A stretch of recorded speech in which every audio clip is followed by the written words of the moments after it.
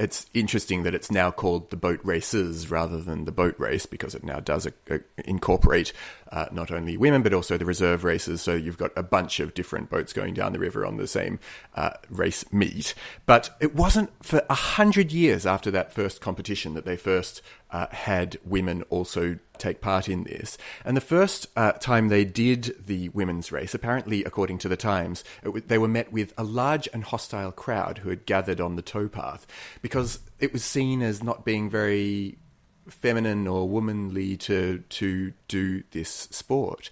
And interestingly, even at the time, they were being judged not only on their time but also on their style. So presumably they were being sort of, adjudicated according to how well they pulled or how daintily they were dressed. That was in 1929, but obviously, probably because of this hostile reception, the women's race didn't become an annual event until the 1960s, when presumably Britain was ready for the sight of women rowers. And didn't happen on the same day until 2015, which is kind of nuts, because it is fun to go and watch the boat race, but it does involve... I mean, I've been a couple of times to the river to try and watch it, but it goes past you very quickly, and you have to get your place early. You're literally there from, I don't know, something like 11 in the morning, and then it goes past you at 3:30. Like, it's quite nice. Even if you just see the women's boat race, and I'm not saying you should see it this way, but even if you were to just see it as the warm-up, it's something to watch.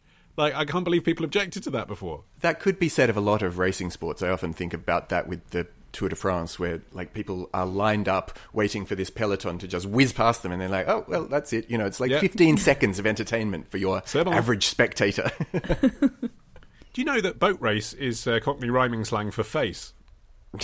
As in, oi geezer, don't get too close or I'll knock you clean down the apple and pears right in your boat race. That was very convincing. I think it's more likely it's like, you've got a nice boat. Yeah. Oh, have you seen her boat? Boat race, face. Hate Cockney rhyming slang. I think that probably 90% of Cockney rhyming slang is made up, isn't it? Yeah. Have you ever heard anyone use anything beyond like the 10 most famous ones? No. Agreed. Until you inserted that caveat, no, I haven't. Yeah. But I've got some of the less famous ones here. See if you can help me out. Scotch mist. Any ideas? Fist in your boat race. Scotch mist in your boat race. It is pissed, yeah. As in, he's a bit Scotch mist. He's been drinking too much, and also like a helpful little racist allusion to Scotsman there as well. Weep and wail. What's that one? Don't want to listen to your weep. That's what the context is. Don't want to listen to your weep. Weep and wail. Sail. Grail. Your grail. Now go on, we tell us. can't even think of a guess. Can't even match a consonant to a rhyme. It'd be a terrible Cockney. It's a beggar's tale. Weep and wail. But that's just that's another not easy. saying. Yeah. It's just You another can't way give of us saying an idiom for another idiom. And then this one, you stand to attention. My Facebook mentions. I love it. Oh, that's brilliant. I wish that were the case. I would use that all the time.